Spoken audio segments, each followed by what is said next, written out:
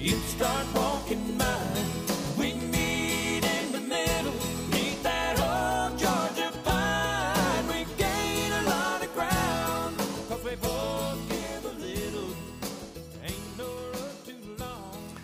All right. Thank you, KD&K listeners, for joining me on the first Meet in the Middle show, where we share dialogue on complex issues with local thought leaders with differing opinions. The hope is for listeners to gain new perspective and maybe even discover some better solutions. I'm Dan Richardson, and today's topic is workforce or affordable housing. Whose problem is it? My guests today are Paul Menter. Paul's a CFO at High Society Free Ride Company, a columnist for the Aspen Daily News, and a board member for a local nonprofit housing corporation. He's a former municipal finance director and elected official, and he's one of the more courageous community members for asking tough questions, respectfully and thoughtfully. Thanks for joining us, Paul. Thanks, Dan. I'm glad to be here. My other guest is Clark Anderson. Clark is co-founder and executive director of Community Builders down in Glenwood Springs. He spent the last 15 years helping communities address complex land use, transportation, housing, and economic development challenges. He's an entrepreneur, a seasoned facilitator, and a bridge builder. He's adept at helping people find common ground through informed dialogue and meaningful public engagement, exactly what we're trying to do on this show. So, Clark, thanks for joining. Hey, thanks a lot. Glad to be here. So thank you both for being here and for all you do in our communities. I'm pretty dang excited for this to be the first Meet in the Middle show, but also to have you here to kick this off. Affordable housing is a topic that doesn't really need much introduction, but I thought I'd share a little bit of context just to put it in context. In the Roaring Fork Valley, communities typically refer to the issue as workforce or affordable or attainable housing. Each has a nuanced definition, but today we'll probably use them interchangeably. The affordability and availability of housing is probably one of the more important economic factors in our region. No matter who you are or what you do, this issue impacts you to some degree. So here's a little context to put the challenge into perspective. We'll use the term AMI, I suspect, which stands for Area Median Income, which is the midpoint of incomes. So half of the people in the region make more, half the people work less. Carbondale's 2022 Area Median Income, the AMI, is $94,200 for one person, plus $7,500 for each additional person in the household. That's important as we talk about what does it mean to be affordable, and we'll get into that.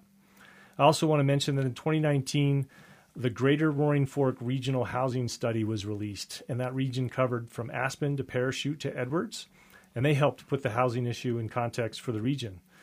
The report stated that Carbondale will need another 700 plus or minus units for people making less than that 100% AMI number by 2027. And the entire region would need 5,700 units by 2027, just 5 years away from now.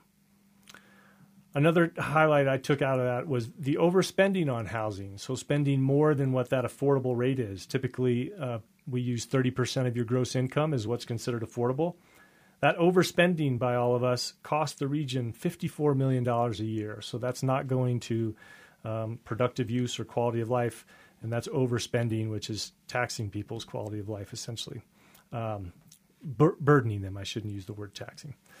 And lastly, 55% of workers in the region cross paths every day, so they're commuting past each other, and 40% live where they work. So the housing challenge also has a ripple effect on transportation. So with that, I wanted to start with some questions. First, I guess I'll ask, we'll start with Clark. Clark, is there anything you want to add to that context? I just covered a couple of key tidbits, but what would you add to that? Well, it's a big topic, so there's probably a lot to add, but in the interest of, keeping us focused, I think it's just useful in a region like ours, right? We're in the Roaring Fork Valley, Colorado River valleys. Our markets, as it pertains to housing, are interconnected here. So I think it's useful to step back and just understand a little bit about why we have a challenge. And I think without going too deep into that, there's some really important factors. I mean, one is there is a mismatch between the amount of housing we have, the supply, and the demand for housing, right? So that's a longstanding challenge, and that means that the cost of housing and the cost of land is going up. There's also, and this is something where it's not sheerly a numbers game where we just don't have enough supply in general, It's the lack of diversity in the housing we have. So for a long time, we've mostly built larger single-family homes, and so we don't have as much different types of housing products that could be more affordable simply by virtue of their design. There's a lot of parts of the valley where it wouldn't matter anyway. It's also really important just to note there's, the costs of development are and have been increasing, whether you're looking at land, materials, labor. And really important in our valley is the impact of the luxury market. And so let's put into the luxury market short-term rentals and vacation homes, second homes. And just to note that those are really their own market, and the workforce market, even just the free market, can't really compete with those. They're playing at a different level. And so the price escalation that comes with that, when somebody can come in and pay the prices that people can pay in this valley for homes and land, really has an escalating effect. Additionally, at a more national level, we're seeing the financialization of housing where people, financial institutions, hedge funds, so on and so forth, are engaging in local markets in ways where they're picking up, whether it's mobile home parks or short-term rentals or just single-family homes and turning them into long-term rentals. We're seeing a level of investment from the outside in that's really shaking up pricing in our community. So those are some really important drivers. And the reason I think it's important to – and those are just some. I think another one is community opposition to housing, and that's maybe a whole other conversation. But I think those are important to bring up because we often get stuck in old narratives here about why we have this problem. And it's really easy for people down valley to say, where I am in Glenwood, to say, well, it's all Aspen's problem. And the only reason we have this problem is because everybody, there's all these jobs up in Aspen and we're not providing enough housing for them up there. And so we got all this traffic and there's not enough housing. And then it's also really easy for people in the upper end of the valley to say, well, this is because, those guys down valley aren't doing their part on creating deed-restricted units. And the reality is those are, it's not nearly that black and white. It's a regional problem and our hands are all in it. Thank you, Clark. Paul, anything to add to the context? Yeah, I think Clark makes a lot of really good points. What I wrote down after looking at your the outline you provided, Dan, was that housing affordability and availability and aligning housing with the needs of a community is a systemic problem, and that's kind of what you described in more detail, right? We try and solve systemic problems as humans with institutional solutions oftentimes. So one example is the housing report that you just quoted. 5,700 housing units are needed in the Roaring Fork Valley in the next 5 years. That's a housing metric delivered outside of the context of the overall public policy goals and objectives of the valley. And it's a valley that is divided up among 3 counties, all with very different leadership, very different philosophies on those priorities, and all the individual communities, Carbondale, Basalt, Aspen, Glenwood Springs. Basically, 5,700 units of housing is another community, the size of Carbondale and part of Basalt combined. I mean, that's another add that in 5. You're going to add that in 5 years to the Roaring Fork Valley. Right. It sounds, how's that going to happen? How's that going to be achieved without sacrificing the environmental and the other lifestyle and life quality goals that the community in the valley wants to see addressed by the government? You're just so intertwined with all these other issues. There isn't really one solution, it seems to me, in a complex systemic problem like this. There need to be lots of solutions, and that to me is the rest of the context. You need to follow those solutions where you can get them. You can't be doing the square peg in the round hole kind of thing and trying to replicate what Aspen did. In some sense, Aspen is a separate animal to everything else in the valley. Aspen's been dealing with affordable housing since the early 1980s in a very institutional way. I think a lot of the impacts that we're starting to feel now have been felt in Aspen for several decades, and they're now starting to spill over more and more into the lower valley. And they're very real, and they need to be addressed. But I think that the issue is that if you can't, there's not one solution, and I think trying to copy what Aspen did would be a mistake. If I could just add one thing, really great points. One other thing that regional housing study that you talked about mentioned that I think is worth noting is the breadth of the challenge.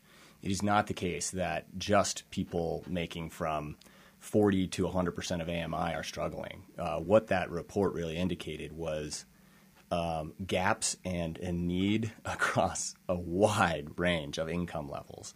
And in some of the work we've done recently down in Glenwood, that was really confirmed anecdotally with a lot of conversation with a variety of different businesses, all of whom are really struggling to hire. And this is from engineering firms and attorneys to, service sector workers. They're all facing the same challenge. We just don't have housing here. And that's, some of those people are making 200% of area median income. So it is a real beastly challenge that way. Yeah, and I would say that COVID and even the short-term rental phenomenon since COVID has made it significantly more challenging for especially for all classes. Paul, I want to touch on something you said. I like that phrase, we try to solve systemic problems with institutional solutions. I think I got that right. Yes. And then you also mentioned that Aspen has attempted to solve it with an institutional solution since the 80s. We're now 42 years later or whatever, and even Aspen would admit they haven't solved it. Let's dive into that. So Garfield County is behind the curve just because they haven't been working on it for 40 years. Let's talk about what would Garfield County do differently? Is there more of a systemic solution out there, or tell me more about. So first, I don't want to be too critical of APSHA. Okay. I think APSHA's actually, on balance, been very successful. I think over the years, and APSHA is not the only affordable housing provider in Pitkin County. Of course, there are others. I'm on the board of one. Right. I'm on the board that owns and operates Hunter Longhouse, and we are not affiliated with APSHA, but we follow the guidelines for affordable housing, for rental housing. Because I think by and large, institutional solutions run into trouble when they're disrupted, and we've been through a huge disruptive period, and so they're struggling right now, and I think that the way we define work as a society and the way we define home as a society are both changing in ways they haven't changed in a century. Quite frankly, faster than they were all moving, with work from home and the tech worker and the gig worker trend and the short-term rentals, and a lot of millennials looking for very different and creative housing solutions that aren't what old people like me are familiar with. So trying to continue to solve the current problems with those kinds of solutions, and having a big driver like APSHA, I think can be an encumbrance to pivoting agilely enough to really meet the housing needs efficiently and effectively. But I don't want to be too critical of APSHA, because I think APSHA provides a very, very critical, vital public service for the whole valley, not just Aspen and Pitkin County. But they also provide a good example, I think, as a contrast. I think that Garfield County and Eagle County, too, with the small sliver of Eagle County that we have in the lower valley, I think playing a more facilitative rather than a directive role in providing opportunities for people who advocate for and support affordable housing to build those solutions in ways that make sense for the smaller communities in which they live and the economic systems in which the smaller kind of economic systems, whether it be within Glenwood Springs, within Carbondale, and even now moving down the Colorado River Valley, where there's a huge migration happening right now of people from the Roaring Fork Valley, and that's not new, but it has been it's seen a surge over the last couple of years with COVID as well. So I think that government's role should be more facilitative than directive, is what I would say about how Garfield County can maybe learn. And it doesn't mean that they're not involved. It doesn't mean they don't participate and play an active, very important role. But but maybe not as institutionally significant as a single central body that everything else orbits around, right. which is kind of what APSHA has become over the years. Well, and APSHA is the beneficiary of the real estate transfer tax. They were essentially grandfathered in, and then the voters of Colorado said, no, you're no longer allowed to even ask that question. So, Clark, I might turn that back to you. What I'm hearing Paul say is they've had the opportunity to serve in a directive way. They've also had the funding source. You're more familiar with Glenwood. What do you think about how do you learn from Pickens County, and what do you do differently down in Garfield County? Well, Paul's right. They're very different, and I think Garfield County. So we work with a lot of different communities around the Rocky Mountain West that are all trying to tackle this, and so you have to really understand and consider the capacity that the community, or in this case a county, has to actually tackle the problem. And you brought up the real estate transfer tax, and the reality is Garfield County has no such funding source like that. Neither does Glenwood or any of the other municipalities in the county. Even Eagle County, which tried to put a dedicated source of funding on the ballot a few years ago, that was unsuccessful. And so Eagle County has made very significant contributions to a fund, their Bold Moves Fund, but they don't have a dedicated source of funding. So it's a very special thing that dedicated funding that APSHA has. But they are really different beasts, and the reality is, unfortunately, Garfield County doesn't really have an approach right now. So it's very hands-off.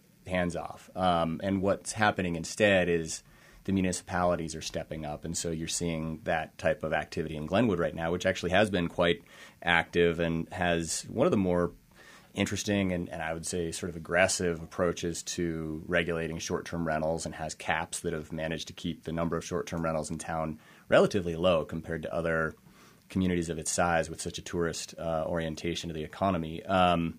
Also, a lot of code reforms to make it possible to build different types of housing and accessory dwelling units. Also passing an inclusionary housing policy that requires that some portion of all new development be affordable.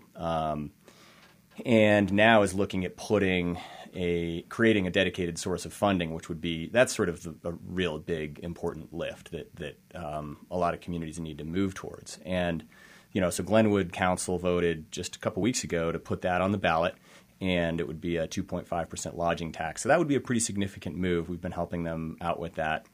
But Garfield County right now has been out of the way, and I'd agree with Paul that I don't think it's the case that Garfield County should try to act or behave like Pickens County, because they're very different beasts. And the reality is the way you make these things happen, in these communities is you got to squeeze all the impact you can out of every dollar you have. And given that Garfield County and Eagle County and all these places are never going to have that same source level of funding that APSHA has, we're going to have to do a lot of creative things where we're leveraging resources, and that's where that facilitative approach comes in. It's enabling public-private partnerships. It's incentivizing the private sector, incentivizing the building and development of accessory dwelling units, for example, and in exchange for that incentive, you put a deed restriction on it. There's a lot of different things that can be done, and frankly, a lot of them are actually development neutral, where the incentive is in place to get a homeowner or property owner to deed restrict their home, and there's a lot of neat new tools that are out there that also don't have the long time frames of actual housing development. And I think that a good model to look at in county level leadership on that is Summit County has done some really cool things. They established a funded program, I want to say about 20 years ago, starting with a sales tax, and they've added to it over time. A lot of them are adding to it now with short-term rental taxes, and they have managed to create a lot of units over there and a lot of really effective programs, and I think they're another place to really look at to how can a county that's in more of a situation like Garfield County is take some of these things on. So this is good stuff. I heard you say, was it squeeze every dollar out of the impacts, or was you want as much impact you can get out of every dollar, and so that's about creating leverage and making sure you're creating long-term assets. And I want to be really clear about what that means. If you're talking about creating below-market housing, and that's what affordable housing is, it costs less than it would on the market, then you're probably talking about some sort of subsidy. You are. And more often than not, that's going to include some type of financial element. So we have to be able to get as much as we can out of those public, usually they're public dollars. And that means a couple things. One, it's about creating leverage. So if we put $1 in, we want to make sure we're getting 4 from somewhere else. Gotcha. 2, it's working with the private sector so that it's not all government, funded development, but instead, the local government's coming in and they're covering 5% of the gap that exists on a project. And 3, we want to create long-term assets that stay in the community. So, because otherwise you could just subsidize individuals and say, here's money for housing. We have people ask us about that all the time. Well, what happens when that person moves away in 2 years? You've lost that investment. So we want the investment to stay in the community so you're accruing that benefit over time. Thanks, Clark. I want to put it back to Paul, and I really love that phrase of facilitative rather than directive role. But what I'm hearing and what I've experienced is short-term rentals kind of came out of nowhere. That was a free market solution to vacationers, but really wreaked havoc on affordable housing. You've got the fix and flip market of builders that has also really exacerbated the problem. And what I'm hearing Clark say is there needs to be incentives and there needs to be controls. So how do we not, what can we do that's not so directive and be more facilitative? So here's one thing. So this is an area where I think maybe we all need to take a step back and maybe evaluate what we're seeing. Short-term rentals are not new. They've been around for a long time. Like so many things, they hit a spurt and a surge during COVID.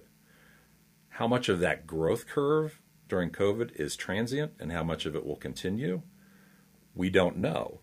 But VRBO has been around. I mean, when I first moved to Aspen in 2002, I met several people who, had a habit of they would rent their condo for 2 weeks over the holidays and pay for their mortgage. Right? I mean, happened all the time. Yeah. It still happens all the time, I'm sure. So what's happened is that it's grown, it's become more institutionalized. In some ways, it's become more, it's kind of, come up above the level of the water, if you will, so it can be seen. It's not below the radar anymore. And so it does need to be managed. It does need to be regulated, and I think that that's very important. But I think we need to base those regulatory decisions and the exactions that come out of those on the facts. And this is it's still an emergent issue, in my view. Separately, and on a little bit of separate but related issue, Rachel Richards, city council member, longtime public serving elected official in Pickens County, has been the mayor, been on city council, been on BOCC. She has been calling the information that they have that the city council has currently on which to base decisions around affordable housing and around STRs. She's been and around other issues. She's been calling it as anecdotes for a year now. Very diplomatically, very thoughtfully, she's been trying to push her government back to really basing their decisions on metrics and information. Aspen is now assuming that they're going to have to pay $1.2 million per copy for every new affordable housing unit that they build of public money. Okay, that's the subsidy that they're looking at. That's not. I correct myself. It's almost the whole subsidy, but it's actually the total cost.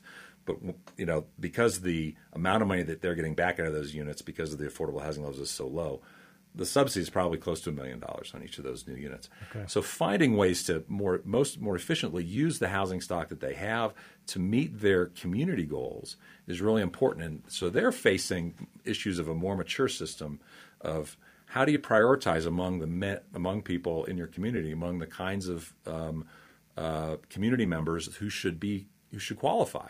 It's a very hard, subject to broach as an elected leader, but that's kind of what they are facing, either doing that or just committing themselves that they're just going to build units and let people retire in their units forever and not worry about if they work from home for Google or if they actually work at a restaurant.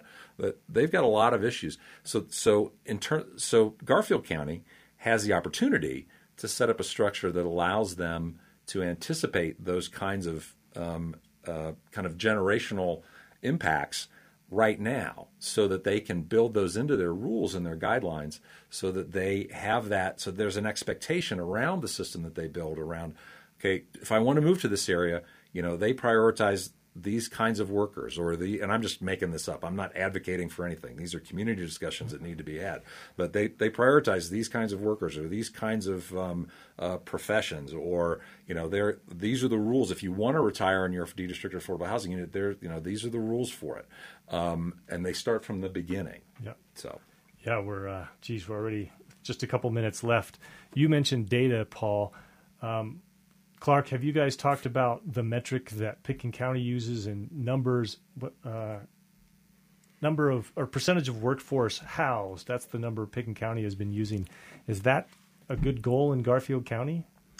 That's a great question. So we were doing some work down in Gunnison County, actually, and the mayor for the town of Crested Butte said, we need to move away from trying to measure all of our progress on this area around the number of units we build. Like, that's important, but that can't be the only metric. And there's a lot of reasons for that we probably don't have time to go into, but I think that's a piece of it. I think we need to have goals. I think a lot of the goals have to be, again, how do we, the cost per unit that Paul just mentioned. So if we can create, imagine if we were going to create a $2 million a year dedicated source of funding in Glenwood, which would be a really big deal. We get 2 housing units a year. There's no way. Right. So for us, it's got to be about leverage. We've got to make every one of those dollars do 10 times as much work. And so, so I think as much as the number of units, it's also sort of who are we serving, and are we building great neighborhoods, and are we getting development in the places we want, and what type of leverage are we getting? Because if we're really attracting a lot of resources with every dollar we spend, that is actually a metric of success as well. If you have more than enough money, then you don't have to worry about that. But in these places that really don't have enough money, it's got to be a number of units we create, either by new development or by working with existing housing stock. But it's also got to include more than that. Thanks, Clark. And thank you, Paul, both for joining us. That went by really quickly. Lots of other questions we need to answer, but thanks for joining me today. And I think what I heard is there's a lot that Pitkin County has done that Garfield County can learn from, and y'all are helping us get there. So thank you. Thank you, Dan. Please stay tuned for more Meet in the Middle shows covering many diverse topics, and you're listening to KDNK Public Radio. Thank you.